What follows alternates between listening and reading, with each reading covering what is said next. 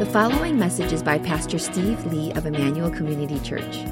More information about the ministry of Emmanuel Community Church can be found online at www.emmanuelcommunity.org. We're continuing on in our series in the book of Esther. It's going to be a brief series, just looking for a few weeks at this really fascinating book. And so the title of the message for this morning is On Mission with God. We're looking at chapters 3 and 4. And so like I did last week, we're not going to do a single scripture reading before the message, but we want to take a look at the portions of scripture we're going to be focusing on over the course of the message itself. So let's pray and turn to God as we turn to His Word. Lord, we want to be students of Your Word, and so we ask You that You would speak to us through Your Word. We have our own wisdom, we have our own thoughts, our own opinions, but what we need is Your truth to cut through all of that and to lead us and to show us Your wisdom, Your heart toward us. And so open our eyes to see how You spoke into the life of this young woman, Esther, and how You moved in her life, in her day, so that we can understand what it means for our life in this season, in this day. For it is in Christ's name we pray. Amen. Last week, we looked at chapters 1 and 2, and we saw the foolishness of this King Xerxes, who ended up with this 6-month-long party in honor of himself, sort of culminating in this week-long feast. And in his drunkenness, ends up losing his queen, Vashti. And surrounded by this cast of fools, the king agrees to this plan to capture all of the young and beautiful virgins in his empire, so that one by one he can bed every single one of them until he finds a girl that he likes.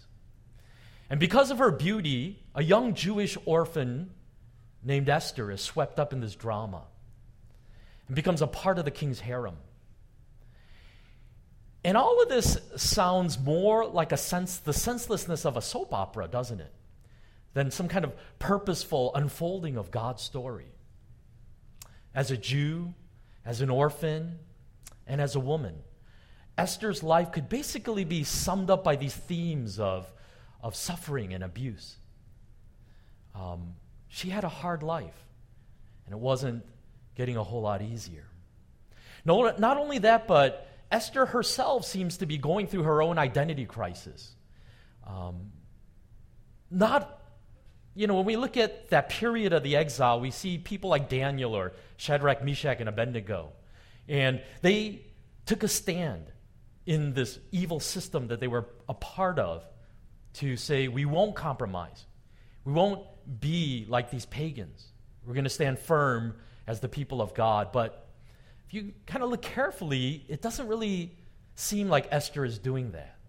It seems like Esther is playing along with the system and working the angles and trying to make a way for herself. And it's sort of in all of this messiness that we are asked to wonder, how does God accomplish His will in all of this? As I pointed out in the last week's message, one of the main themes of this book of Esther is the hiddenness of God. The hiddenness of God. In the entire book, as I said, God's name is never mentioned even once. And yet, one of the most powerful conclusions that we're marching to by looking at this book of Esther is that even in the seeming chaos and compromise of a broken world, God is still in control. In a world that is filled with evil and sin, God is in control. Even in a world in which we ourselves find moments of compromise and struggle, God is still in control. When we invoke the sovereignty of God, it doesn't mean that everything is always going to go our way. It doesn't mean that God is like a divine Santa Claus, just waiting to shower us with everything that we want according to our own will. But it does mean that in what appears to be the randomness and the chaos of life, there is purpose, there is meaning. It means that nothing can happen to me unless God allows it. And that's an invitation that we're all given to discover in this journey in life. Nothing is random. Nothing is meaningless. So despite the hundreds, if not thousands, of young virgins that are gathered throughout the Persian Empire, of all of these women, King Xerxes chooses Esther to be his queen. In chapter 2, verse 17, it says, "Now the king was attracted to Esther more than to any of the other women, and she won his favor and approval more than any of the other virgins. So he set a royal crown on her head and made her queen instead of Vashti." So now this young orphan girl becomes queen over the most powerful empire in the world. As we pick up the story in chapter 3, quite a bit of time has actually passed, although it's hard to tell from the reading of the story itself. But most scholars believe that between chapter 2 and chapter 3, about 5 years have passed now since Esther has become queen. And in this intervening time, toward the end of chapter 2, a couple of events happen that are going to be more significant later in the story. We find out that Mordecai, her cousin, actually uncovers an assassination plot against King Xerxes and ends up saving his life. But at least at that point, there was no credit given to him. There's no reward or anything.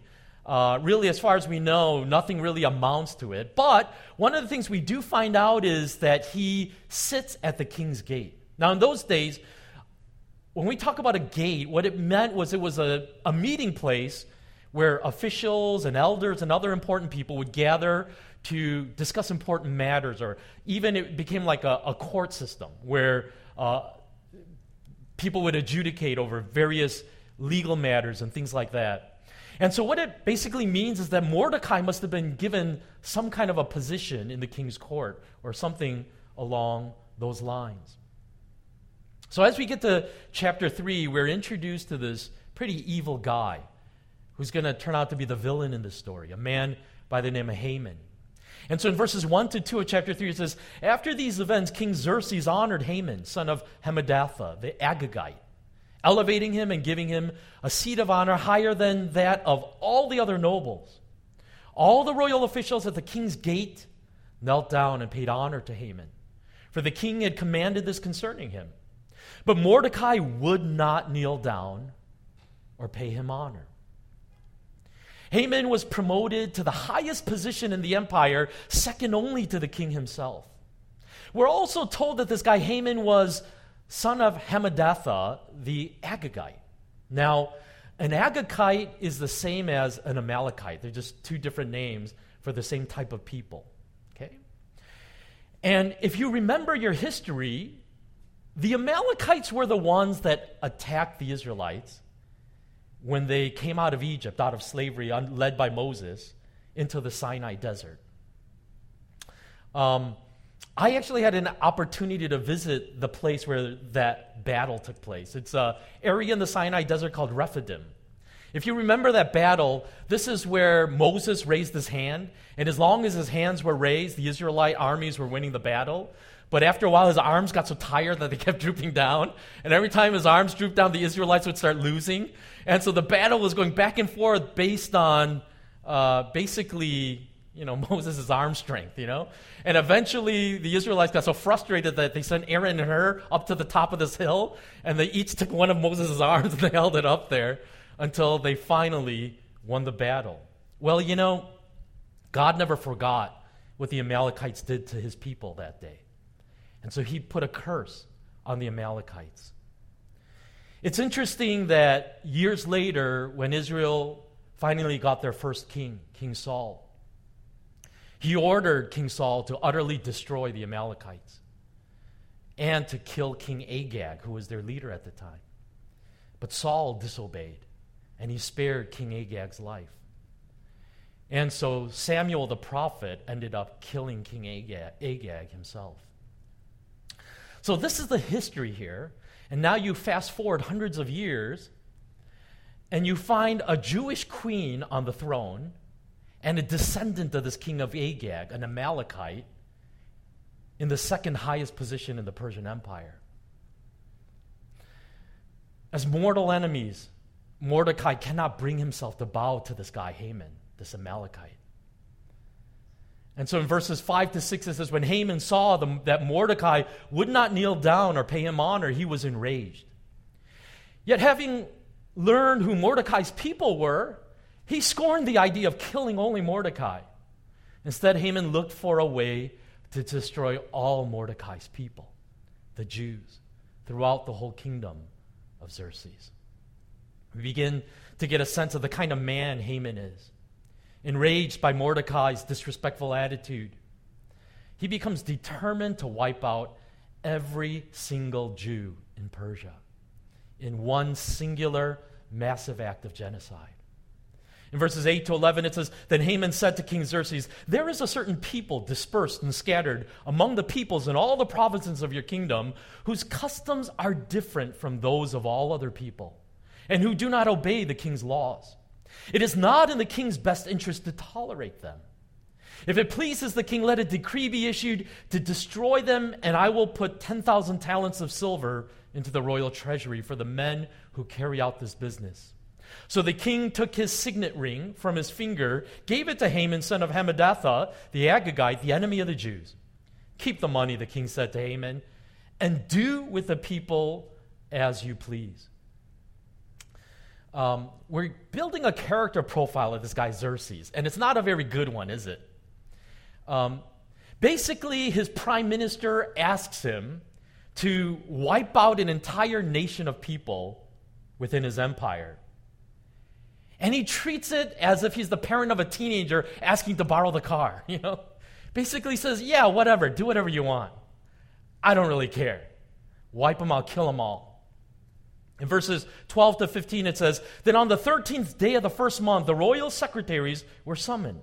They wrote out in the script of each province and in the language of each people all Haman's orders to the king's satraps, the governors of the various provinces, and the nobles of the various peoples.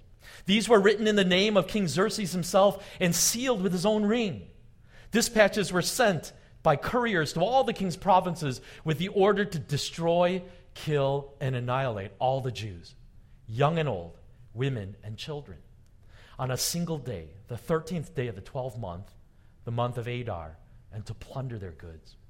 A copy of the text of the edict was to be issued as law in every province and made known to the people of every nationality so they would be ready for that day. The couriers went out, spurred on by the king's command, and the edict was issued in the city of Citadel. The king and Haman sat down to drink, but the city of Susa was bewildered. So this message goes out 11 months from now. Everyone gear up to wipe out these people called the Jews. And it says the entire empire basically is thrown in this chaos because no one understands why this command was given. It's just crazy to wipe out this entire group of people. And yet this, again, signifies what kind of a man this King Xerxes was, that he's oblivious to this. He's clueless. All he is sitting in the palace, once again at a party, drinking wine, while his kingdom is in chaos. We turn then to chapter 4 in verses 1 to 3, and it says this. When Mordecai learned of all that had been done, he tore his clothes, put on sackcloth and ashes, and went out into the city, wailing loudly and bitterly. But he went only as far as the king's gate, because no one clothed in sackcloth was allowed to enter it. In every province to which the edict and order of the king came, there was great mourning among the Jews, with fasting, weeping, and wailing. Many lay in sackcloth and ashes. You can imagine what kind of a terrifying announcement this must have been to every Jew living in Persia, to know that a date 11 months from then had been designated in which they were to be exterminated.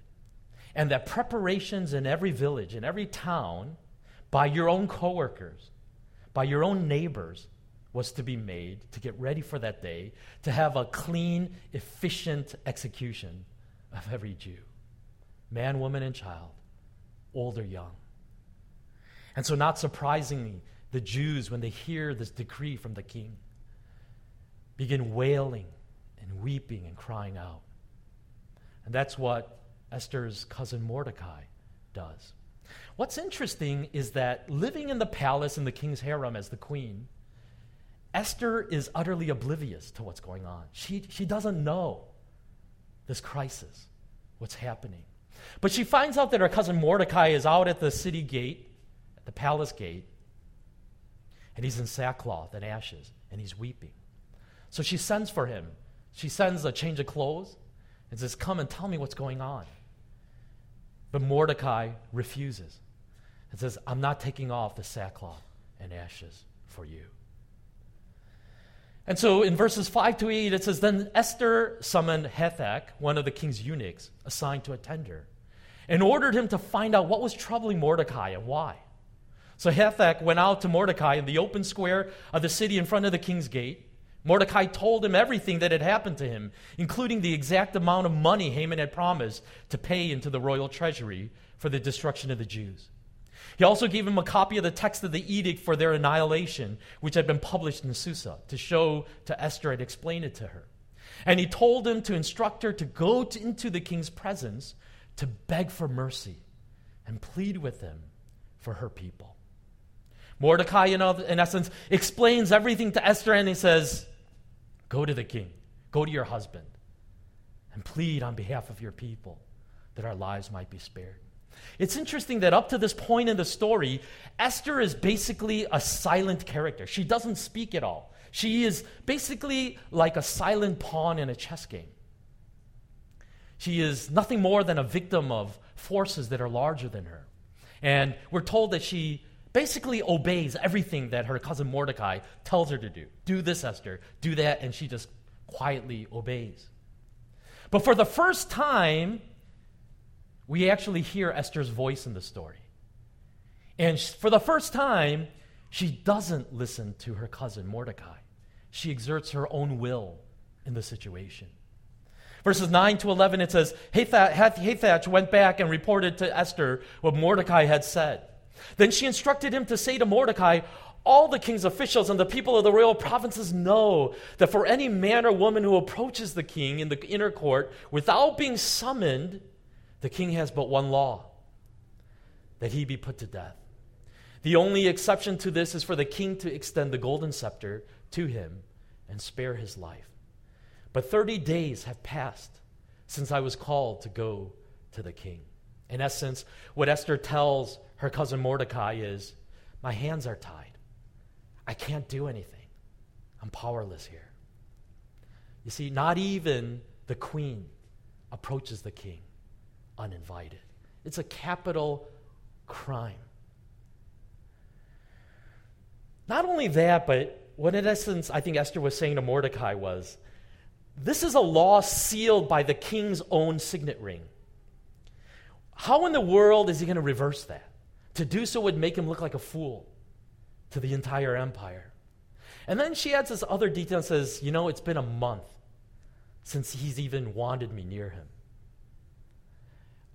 There's this interesting little detail given to us in Esther chapter 2, verse 19, that says, when the virgins were assembled a second time, Mordecai was sitting at the gate. That's interesting. What this means is that after Esther became queen, King Xerxes rounded up another group of virgins. In other words, I think he had such a good time the first round that he decided to do it again. I think what I'm trying to say here is, I don't think Xerxes was a one-woman man, okay? He had needs. And I don't think Esther alone fulfilled those needs for him. And so, basically, I think Esther was wondering, it's been a month since he wanted me. And I don't think he was alone all those nights by himself. And I think she was wondering, maybe I've fallen out of favor with him. Maybe he's fallen in love with another woman. I don't know. Maybe I just don't satisfy him. Basically, Esther is replying to Mordecai, it's impossible. You're asking me to commit suicide if you ask me to go to the king. Now, while Esther might have thought that her argument was pretty airtight, Mordecai's reply totally reshapes Esther's view of the situation. In verses 12 to 14, it says, when Esther's words were reported to Mordecai, he sent back this answer. Do not think that because you are in the king's house, you alone of all the Jews will escape. For if you remain silent at this time, relief and deliverance for the Jews will arise from another place. But you and your father's family will perish. And who knows, but you have come to royal position for such a time as this. First, Mordecai rebukes Esther because he says basically to her, you have forgotten who you are. You have forgotten where you came from. You see, for over 5 years, Esther has been hiding her Jewish identity in the Persian court of the king. And now, living in the lap of luxury in the palace, I think the truth is those days of being a poor Jewish orphan were in the rearview mirror, and they were like a distant memory. And so now, in the midst of this crisis that threatened the very existence of her own people, I think all she was thinking about was her own self-preservation. And I think what Esther realized is, if I just keep my mouth shut and don't say anything, don't make waves, and if I distance myself from my people, then at least I can survive this horrible massacre that is about to happen to the Israelites. But I think more importantly than saying you've forgotten where you came from, I think what Mordecai is pointing out to Esther is, you're missing the whole point of your destiny. Mordecai was essentially asking Esther, of all the thousands of women that the king could have chosen, why you? Why you? Do you think it was dumb luck? Do you think it was because you were the prettiest girl in the entire empire? Well, then I think what Mordecai is saying is, if it is in fact God's hand that made you queen, why did he do it? Was it just so you could live in luxury in the king's palace while the rest of your people are exterminated? In other words, what Mordecai was saying is, don't you realize that the whole trajectory of your life was for this singular moment, and you're about to miss it? You're about to miss the whole point of your life. God placed you as the queen because he wanted to use you to save his people. In other words, what Mordecai was telling Esther was, this is your defining moment. This is your defining moment. A moment of clarity, giving you an opportunity to understand the purpose of everything that has happened in your life up to now. You see, because I think the truth is for Esther, the win was that she beat all the odds. She became queen. That was the victory. That was the point. That was the goal, to become queen. You know, for Esther to become queen was like the truth. It was like winning the lottery. And, when we read the story of Esther, just, from a human perspective, I mean, we all want to root for her, don't we? We love stories like Esther, these rags to riches stories, right? It's hard not to be happy for her. She was this poor orphan girl who had nothing, and overnight, she became the most powerful woman in the entire known world. I mean, that's the American dream. And the truth is, I think that's our dream, isn't it? I think like Esther, a lot of Christians struggle with our own identity crisis. I think the truth is, surrounded by all that America has to offer, it's so easy to forget who we are as God's people, that we are set apart for a different purpose, a different mission in our lives. What I'm saying is this: we cannot separate God's sovereignty and God's mission. In other words, if you believe that God is in control of everything and that he has arranged all of the circumstances of your life, that it isn't all randomness or accident, then the obvious question that needs to be asked of all of our lives is, what is his purpose? What is God about in my life? What is he trying to accomplish? You see, the goal of life isn't to always escape a difficult situation or to always get to greener pastures. Instead, our focus should be, why has God placed me in this particular place for such a time as this? Why are you living next to the particular family that you're living next to right now in your neighborhood? Why are you working alongside the particular coworkers that are in your company, in your business, in this moment in life? Why did you cross paths with this particular person? How might God want to use you in that person's life? These are the questions that Esther was not asking of her destiny, that Mordecai was pointing her to. Listen, on a regular basis, my inbox as a pastor is filled with prayer requests, upcoming exams, upcoming job interviews, prayer that the loan goes through for your home purchase. And I'm more than glad as your pastor to pray on your behalf for those things. In fact, I make it a habit that every time I get an email or a text like that, I stop whatever I'm doing right then and pray about that issue. Because I know all too well for myself, if I try to say I'm going to get to it, I may not get to it. And really try to pray right then in that moment. But all of this prayer for me as your pastor begs a deeper question. What is all this for? Why? Is it just so that ICC can be the most upwardly mobile, healthiest, most blessed church? Is that what it's all about? That's what was happening in Esther's life in that moment. Hey, I made it. I won. God is with me. I'm queen. And Mordecai saying, but why are you queen? Why did you win the lottery? Why have you been so incredibly blessed by him?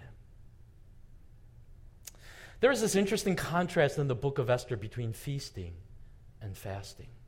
The story began with a feast, didn't it? That King Xerxes held in honor of his own glory. In the second chapter, there was another feast held in honor of Esther, who had just become queen.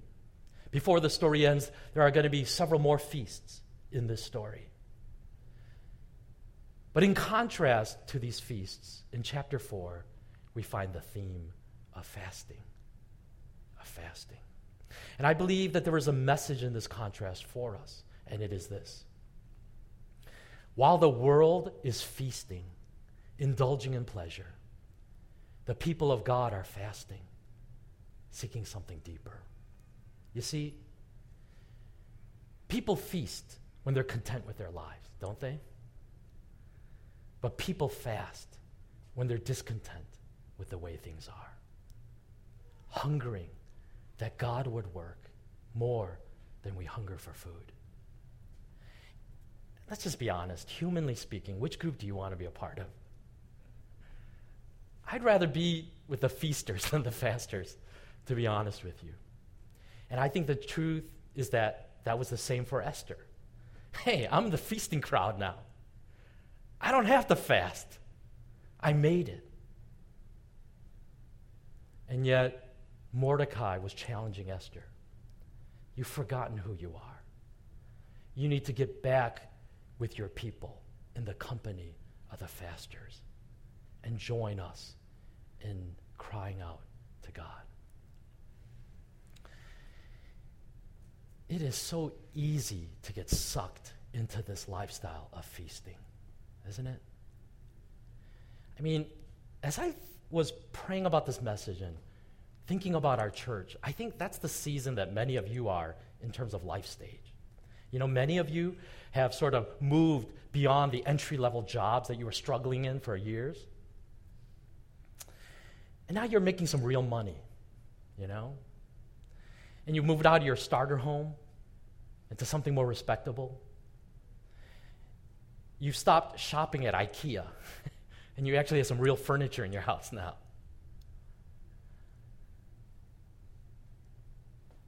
And as you continue down this road, It's so easy to lose a sense of a higher purpose. It's all about what you want out of life, isn't it? The pursuit of the next dream that you want to fulfill. And the truth is, maybe for some of you, you're not there yet, but that's the promised land, isn't it?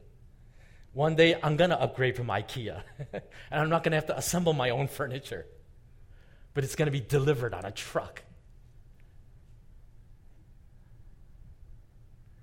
And I wonder if this describes your life. If somewhere along the journey you've lost your way.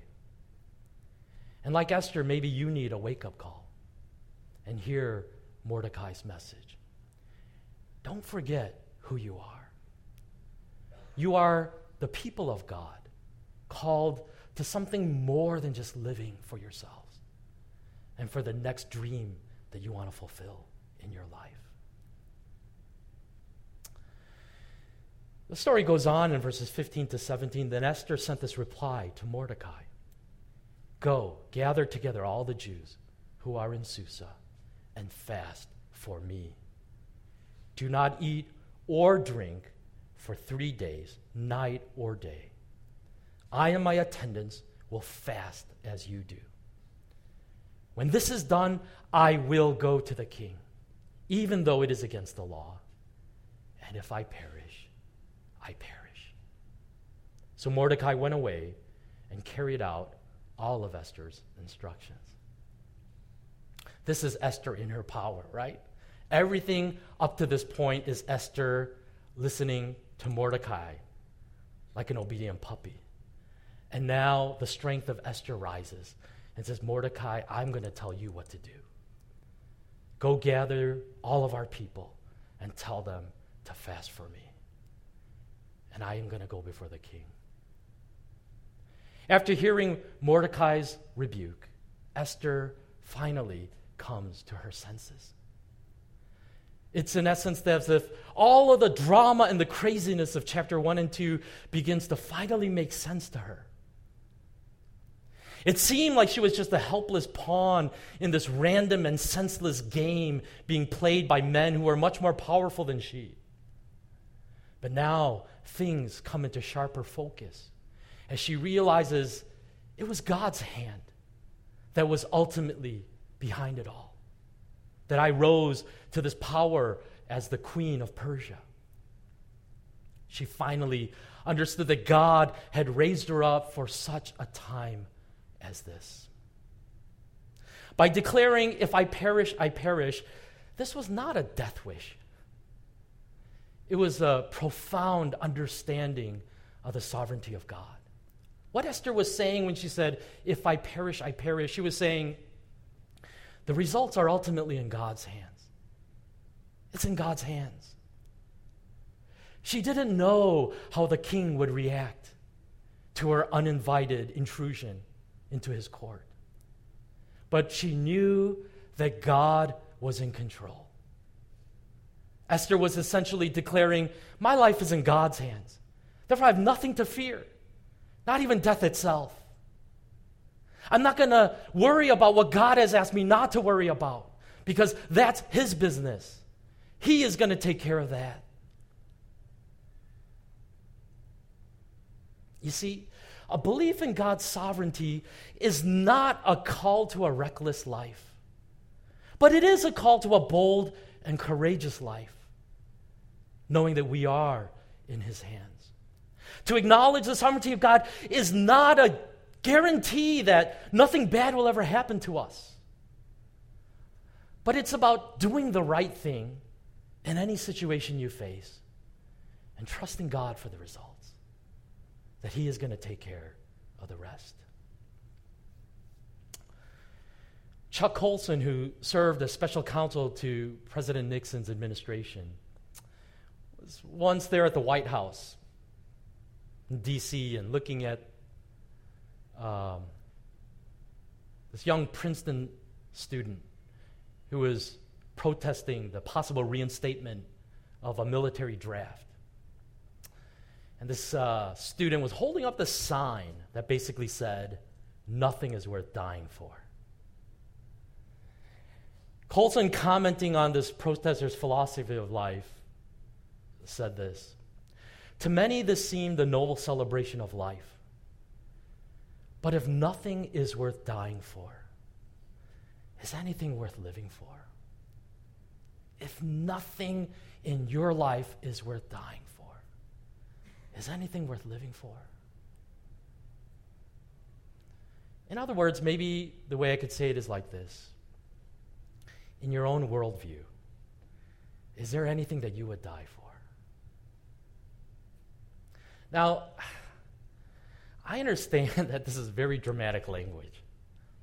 And living in the 21st century in America, you say, what are you even talking about here? Because the truth is, I don't know if it's going to be really common for any of us to face an actual life and death situation like Esther had to face.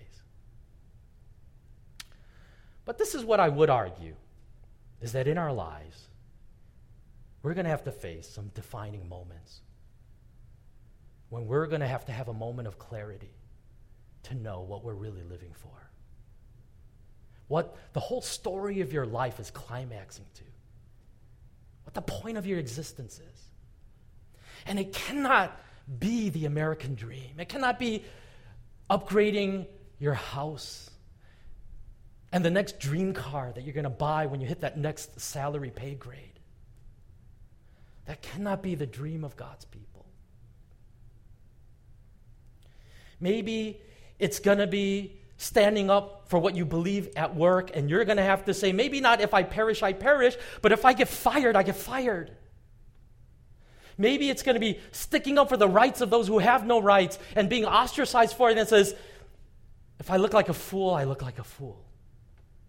Maybe it's going to be the sacrifice of helping a friend who is truly in need and saying, if I lose all of that money, I lose all of that money. So be it. There are these kind of defining moments in our life where God is going to invite you to ask, what do you really believe about the journey that you're on? And to me, when I say that declaration, if I perish, I perish, it can look like heroism. It can look like fatalism. But what I see in that is faith in a God who loves us. That gives me the courage to live a life like that. Because I know what Christ has done for me. And I know that in Jesus I have everything I need. I am fully satisfied. And in that I can live the kind of freeing, joyful life that the gospel invites me to. If I perish, I perish.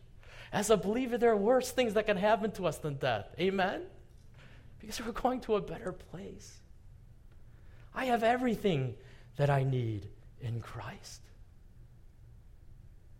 If you really want to find your life, you got to lose it for the name of Jesus Christ. And that's not a death sentence. That's entering into life as God intended it for every one of us. Let's pray.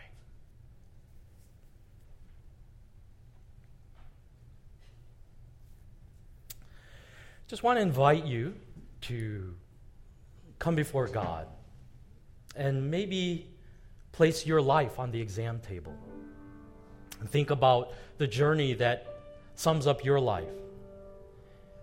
And I don't know the story that you're telling about your own life, but when we look at the story of Esther,